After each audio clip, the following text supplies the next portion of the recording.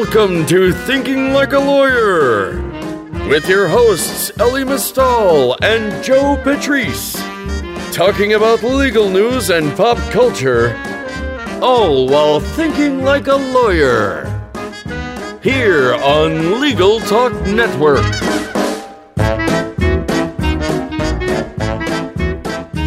Hello, welcome to another edition of Thinking Like a Lawyer. I'm Joe Patrice, and with me, as per usual, is my co-host, Ellie Mistal, who is in a state of quasi-dress. Yeah, well, the Mets lost recently, and I still haven't quite recovered. There's a hole in my chest where Lucas did his ball kind of came through the screen because it wasn't anywhere close to the catcher, through my chest, and I thought I could turn around and pick it up from behind my couch. Yeah, no, last time we recorded, he was wearing a Mets shirt and a jersey on top of that, and now he's not wearing a shirt, so that's a thing. Just wife beater time. Yep. So what's got you upset today? Time itself, Joe. Time wow. itself. It's very deep. Is this going to turn into some sort of Stephen Hawking thing? I'm going to drop, you bring up Stephen Hawking, I'm going to drop some science on you. I went to liberal arts school. I have a very expensive education. I'm going to drop some straight science on you right now. You ready? Mammals, Joe, are diurnal animals. Okay. That's what we are. Humans are diurnal mammals. We are built to wake up when the sun comes up and go to bed when the sun goes down. So can you tell me, how can we legislate losing an hour of sunlight every freaking year? How is that reasonable? We had sunlight, and now we're going to take away an hour. The sun came up at 6:30 this morning. Know when it goes down today? At 4:45. The sun goes down before 5 o'clock today. And we've done that through legislation. Well, I mean, not exactly. The sun is going to go down earlier and earlier, regardless of what you do. We can call that time whatever we want, but we've decided to call that time 4:30. Why? Right. For absolutely no good reason, Joe. Well, yeah, the reason, to the extent there is one, is an attempt at energy savings, though studies have shown that very little money is actually saved. You know what it adds? It adds crime. It adds crime because criminals are more likely, they operate under the cover of darkness, and we've just given them an extra hour of darkness. You know what? When you push the clocks up and the darkness happens in the daytime, you don't see an increase in crime. You know why? Because criminals don't like waking up early. Yeah, that's true. That's an actual fact. That's more science that I just dropped. We are helping criminals and ignoring our own diurnal rhythms so that the sun can go down at 4:30 and some spotted owl doesn't have to have his tree cut down. It's ridiculous. Yes, there's a 1 hour change back to what actual time is, because this is what actual time should always be. Daylight savings is the legislative thing. Daylight savings, real time is this. There is no real time. There is no real time. Daylight savings time should be the real time, and this time should be the historical bullcrap old time that we don't use anymore because we like the sunlight. See, the problem with that theory, among many, is that when I say real time, this is what is in line with the rest of the world's time, which one of the problems with daylight saving times where it actually does cost a lot of money is in moving around between time zones to places where they don't have this stupidity that is daylight savings time. And actually, I don't mind falling back as much as I mind springing forward and losing an hour of sleep when we in the spring. So get rid of daylight savings time, let it be this forever, and I'd be much happier. Back when we all were living in Africa, before white people tried to control everything, we didn't have any of these problems. We got up when the sun came up, and we went to sleep when the sun came down. Right. We should go back to that. Well, the sun is still going to come down earlier. That's the science part. It's what we call it is not really the issue. Well, at least we're not China, where they have one time zone for the whole country. Yeah, I don't want to say anything untoward, but that's weird. All right, well, fine. So we argue about time, which is a fascinating twist and not hugely legal one. I guess it's a quasi-legal. Anyway, so let's move on to what we want to talk about today. We want to talk about law schools, don't we? Hells yeah. All right, so our guest today is... money, law schools and sweet, sweet money. Our guest today is Jordan Weissman, who's the senior business and economics correspondent at Slate. He also has a good deal of legal background. He's worked at Dickstein Shapiro and National Law Journal, stuff like that. Now he follows law schools and money, sweet, sweet money, as Ellie put it. Welcome to the show. Thanks for having me on. Thanks for joining us. Jordan, I want to jump right in here. The news hook that I want to talk about. Recently, Northwestern Law School received a $100 million gift. And for that gift, they're going to change their name to Pritzker School of Law. Now, off-air, you just told me that you are actually a Northwestern alum. And as we know, Northwestern is willing to name any one of its schools whatever you want. I mean, I'm surprised you don't have a Geno's Deep Dish Northwestern School of Philosophy at this point. What do you think about this? What do you think about about this huge $100 million endowment towards one octopus arm of your alma mater? Well, first off, I'd say that I think if it was named after Geno's, it'd be an uprising, at least by Lou Malnati's fans. But, Chicagoans get kind of territorial about pizza. But, this is kind of part of a much bigger issue I've been writing about recently, which is just the absurd amounts of money that very rich people like to donate to already rich schools, like Harvard, Yale, and Northwestern now, which, I went there for undergrad. And I was on a fairly nice financial aid package. Why? Because Northwestern's got a big old endowment to start where they can offer people fairly good deals on their tuition if they don't have the money to pay whatever absurd amount they're asking as a sticker price now. And, you might say, okay, well, what's wrong with giving, Northwestern or letting people donate to Northwestern or Harvard or whatever? And the thing you have to remember is whenever someone's donating $100 million to, enhance legal education in some marginal way, that's a tax-deductible gift, right? In some way, Americans are all subsidizing getting together. Like, we're all putting Northwestern law students on our backs now and helping them get through law school a little bit more cheaply. And so there's just this moment where you have to stop and at the same time, we're subsidizing a project that may or may not be, that important in the scheme of things. But really what we're doing is helping someone buy a name on a building a little bit more cheaply, right? I mean, the Pritzker is now Pritzker School of Law. It's like, your ego is now tax deductible. Like, I just don't get it. And so it's easy to be like, oh, rich people, throwing their money just for ego stuff. But it's not just that, rich people aren't necessarily spending their money wisely. They're spending our money. And so that's what's been bothering me lately about this whole issue, and even for law school. I would probably be down for all of that if we were actually helping students go through law school or college more cheaply in exchange for these egos. But is that really what's happening? Northwestern, for instance, when it made in the press conference, in the live video stream, when it made this announcement of this gift, which I was watching, of course, they talked a big game about how this was going to empower them to break through socioeconomic barriers and make law school. But the bottom line is that Northwestern is still charging $56,000 plus to go to law school. And that top line number isn't changing. So while, a gift like this might make it so that they can give out a little bit more in scholarship money, that scholarship money is going to go to students who are already at the top of their class, already capable of getting into Northwestern, and are really thinking about Northwestern or Michigan Law or Duke or Vanderbilt. And Northwestern is going to have a bigger aid package to compete for those kids. The people at the real low end of the socioeconomic situation that are just struggling to barely get into Northwestern, they're not getting any of this scholarship money. They're paying $56,000 a year. Yeah, I mean, that's one of the things that always, I think, gets stuck in a lot of people's craw with, it's stuck in a craw, I'm like going retro with my slang. But anyway, a lot of people get pissed off about with law school aid, especially in the world I'm kind of a part of with, like, policy world. I kind of tap into higher education experts because the consensus tends to be like, if you have financial aid, it should probably go to the neediest, right? Like that's need-based financial aid. That's what we all agree kind of is a good thing. But law schools tend to use merit aid. And so often the people who get merit aid are the ones who already started on third base, right. If you're already, a lot of the kids who are going to Northwestern to begin with are students who excelled from the time they were born into an upper middle class family that has enough to pay for their private tutoring. And they're great students and they're going to make great lawyers, but they haven't necessarily had that many challenges. They haven't necessarily had that much in the way of economic challenges in their lives.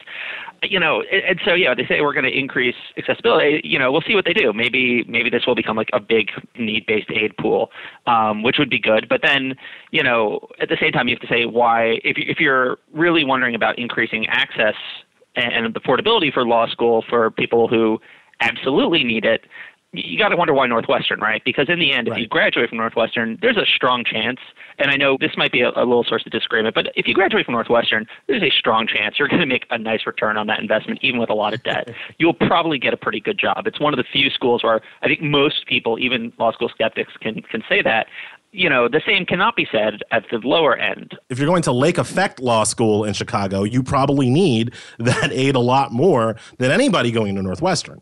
Yeah, exactly. And so this comes back to the whole endowment thing, right? Where, it's sort of it's this rich get richer effect, because rich schools tend to produce rich grads who then give back to their alma maters, or they tend to attract rich donors onto their boards because it's prestigious, or rich members of their boards because it's prestigious, and they then maybe will consider giving more over time.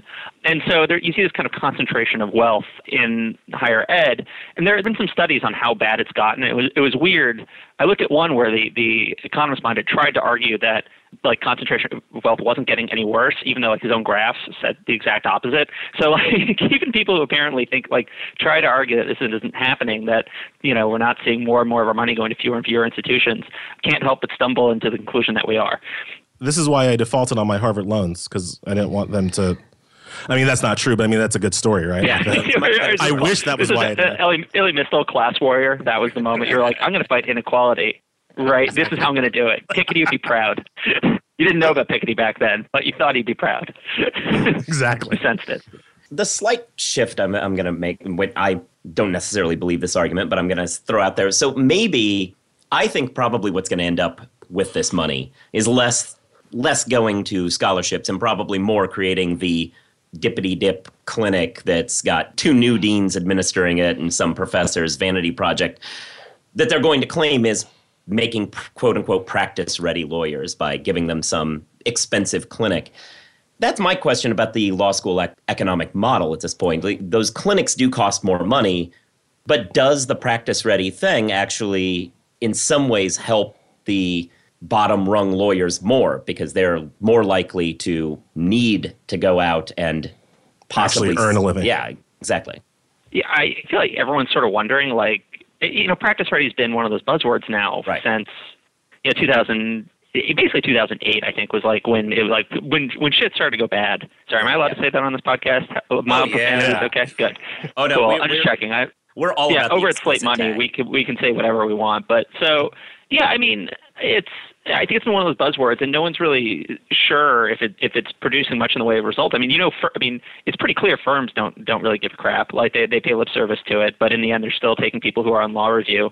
And at the absolute lowest rungs, I mean, yeah, clinics might help in the sense they'll prep you to be a legal aid lawyer, but they're not going to prep you to be a solo, right? I mean, let's be real. They're not going, most clinics aren't going to show you how to actually set up your own shop. So I'm still pretty skeptical that, even the people who really need hands-on learning about how to put up their own shingle are actually getting it. And for those who are in clinics, that's not really where the focus is. To transition slightly away from Northwestern, which isn't going anywhere thanks to the Pritzkers, Jordan, do you think law schools are? We were worried about that for a while. Exactly. They were real. They really came in. They're really a white knight there that came in the last minute to save. Yeah, it was going to sink into Lake Michigan, and that was going to be it. Anyway.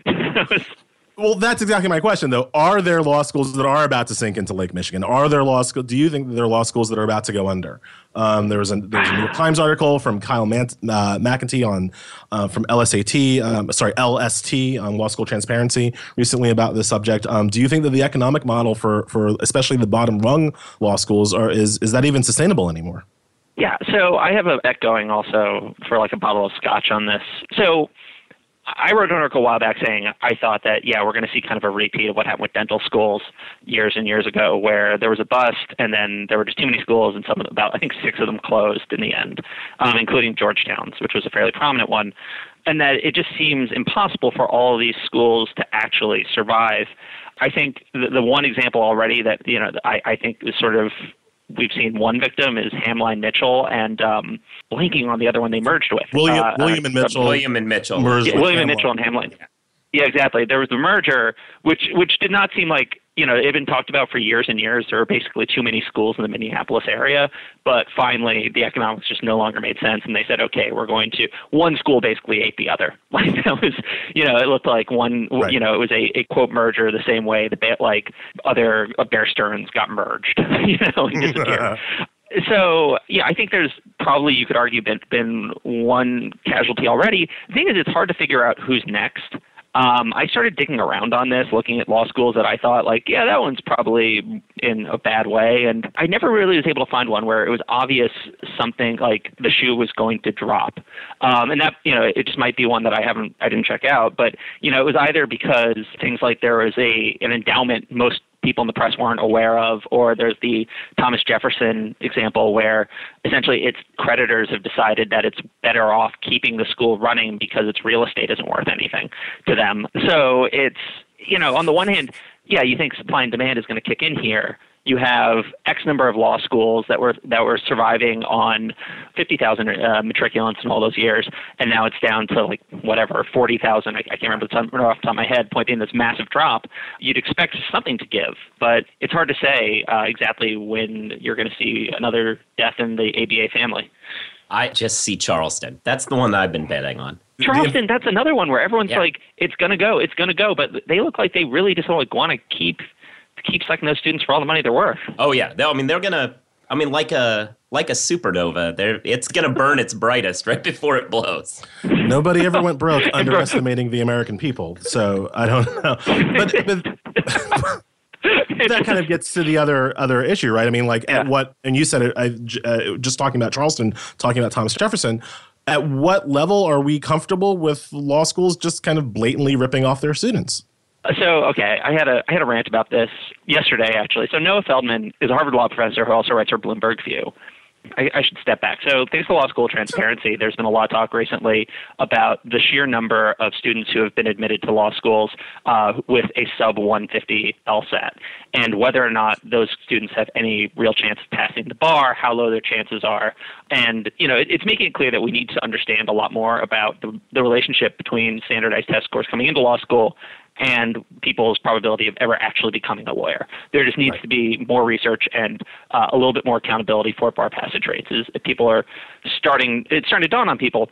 So Noah Feldman decides to pull what, as a Slate writer, I'm going to confidently deem a Slate pitch, saying we shouldn't worry.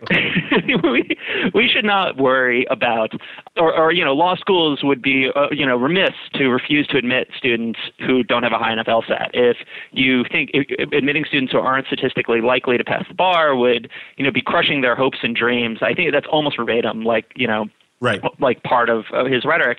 And what's amazing about that is when you step back, he's basically saying there have to be, just for the sake of the republic, there should be some law schools with no standards. That's actually his argument. For the sake of democracy and capitalism, we need to have some law schools that will take anybody's money.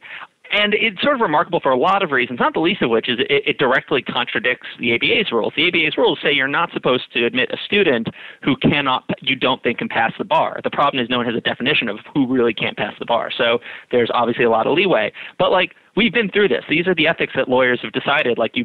You're a lawyer. You're not supposed to screw your client. Likewise, law schools probably shouldn't be out there just preying on kids who don't know any better and don't really have all the information they need to make an informed decision.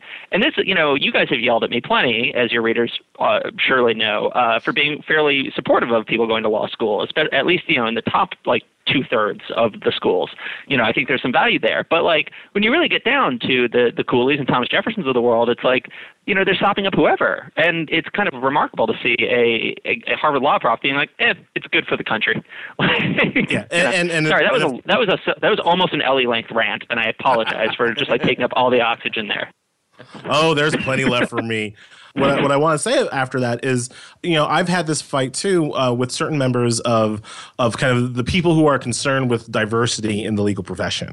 I've been in that room where they'll argue against me, saying that no, we need these low-hanging fruit law schools because they sop up a lot of the kind of poor minority applicants who aren't going to ever do well in the LSAT. They're not going to have the training and they're not going to have the test prep courses needed to do well in the LSAT. So they're always going to be underperforming, relatively speaking, on the LSAT, and we need law schools to sop them up. And my contention to that is you're not doing black people any favors to put them in a law school where they're going to spend 3 years of their time, 3 years of their money, and then not have passed the bar and thus not be able to get a job afterwards. If anything, when you're it's related to that, absolutely. And this is another thing I think there just needs to be more research or some transparency, which is what is the relationship between LSAT scores and graduation rates? I've gone looking for I have not seen it. Maybe if there's anyone out there listening right now who knows where that data is hiding and can send it to me, or if I've just overlooked something that's out there, please do. I'll send you contact above the law. They'll get you in touch with me or find me on Twitter. But seriously, how many of these low income and minority students are being taken into law school and then just not graduating, not even getting to the point where we're going to take the bar? I mean, there's so much here to worry about, and that we just don't really know, I think. And just to be clear, because I don't want any white supremacists listening to get hard on, basically, one of the reasons why I think that the LSAT isn't. I'm sure you have a big white supremacist following. By the way, you'd be surprised, you'd be surprised. One of the reasons why I think that the LSAT becomes a good kind of test case for these issues is that regardless of what your kind of background level of intelligence is, or your training, or your test, there is a level at which the LSAT is just a standardized test, and there's a level at which the bar exam is just the hardest standardized test that you're ever going to take. And being good at standardized testing is a skill in and of itself. That doesn't necessarily have to have a lot to do with your intelligence or your background or whatever. It's just your Kyle's piece goes into that. He says that while the LSAT is not a particularly good indicator of success as a lawyer, it is a very, very good indicator of your ability to pass the bar. Exactly. And really, one of the things I like to say is that the LSAT is a great indication of whether or not you're good at the LSAT. Yeah. And whether or not you're good at the LSAT is a great indication about whether or not you're good at standardized test taking. And if you're admitting students who are bad at standardized test taking, then putting them through 3 years that has almost no emphasis on becoming better at standardized test taking, and then at the end of 3 years, making them take the hardest standardized test that they will ever take. What the hell do you think is going to happen? All you are doing is taking 3 years of money from them. Yeah, I mean, one I think alternative argument here is it's not on the law schools to limit their applicant pool. Maybe it's time for some people to think about alternative ways for people to be admitted to the bar instead of tests. Go with like a Wisconsin model, or apparently they have this in New Hampshire too. I recently learned, where if you graduate from the state school and then you do fulfill a certain number of requirements, then you get admitted.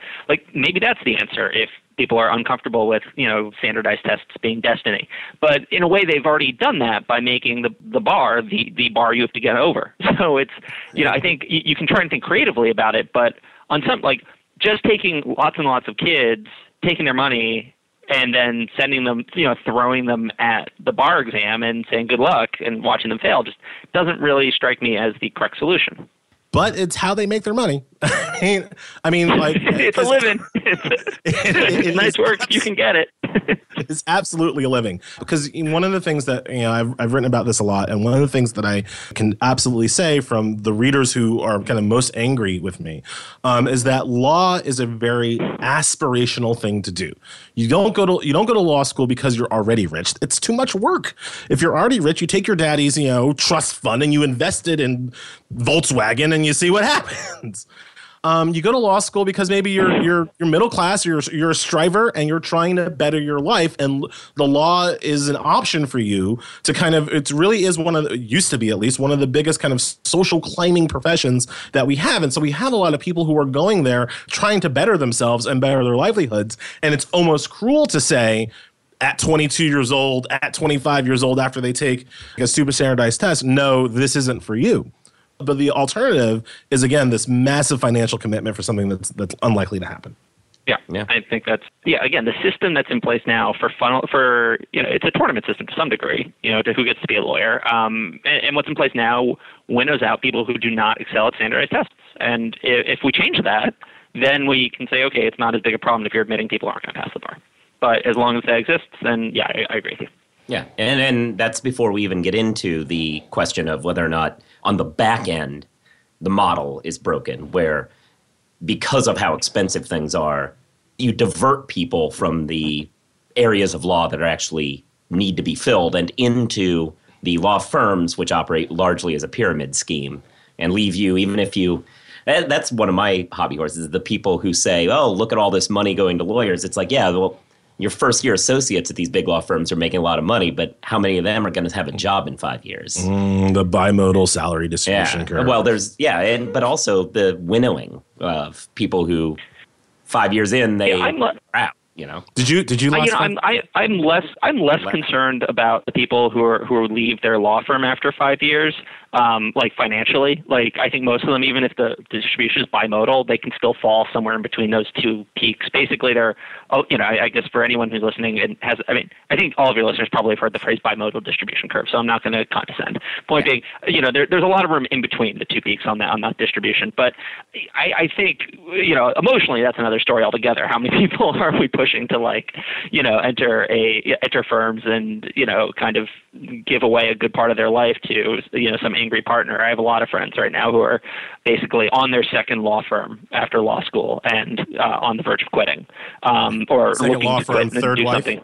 Yeah, more or less. I mean, it's people have come out of New York big law and kind of transitioned to something that was supposed to be more of like a lifestyle firm. We've all heard that, and then realized that was still its own special kind of horror. And now they're like, okay, what's the next step?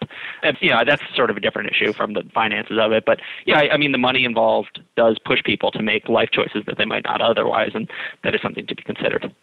Yeah, I just think of it as similar to my defense of NFL players always. And, they're spending all this money on big things. I'm like, well, because they've got a bunch of money in their pocket, but they don't understand that in 4 years they're going to have a significant hit.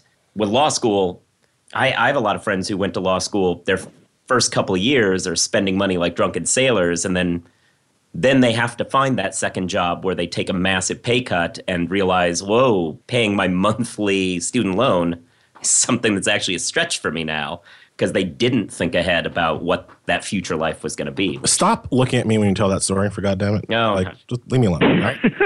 Mistakes were made. I'm sitting here on the phone, but I wish I could see you two just like eyeing each other carefully, like angrily. I imagine I'm just painting a picture in my mind. It's pretty good. So, but that's the magic of radio. We're all supposed to. But that wasn't the issue for you. You were being a class warrior, as we've already worked out. Some people buy first class tickets to Vegas when they're in Big Love.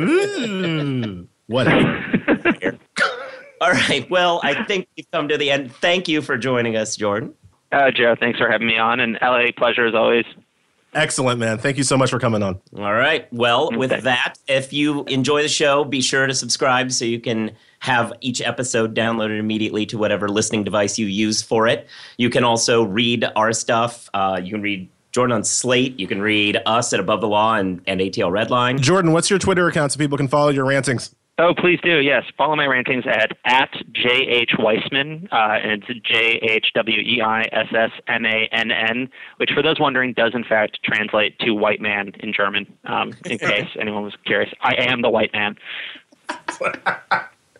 Okay. It's probably I get that joke like once. Someone criticizes makes that joke while criticizing my work. I would say like once every 2 months. It's like, oh, look at white man weighing it. Anyway, sorry everyone. Daylight savings was probably your goddamn idea. Probably was. I feel like I like your neo-anarchist take on that. That's sort of, we all need to go back to the Africa model. Who needs time, man? Who needs time? All right. Yeah. Social construct. All right. Thanks, everyone, for listening. If I can recover from this laughing. Thanks, everyone, for listening. We'll talk to you later. Bye. Bye. If you'd like more information about what you've heard today, please visit LegalTalkNetwork.com. You can also find us at AboveTheLaw.com, ATLRedline.com, iTunes, RSS, Twitter, and Facebook.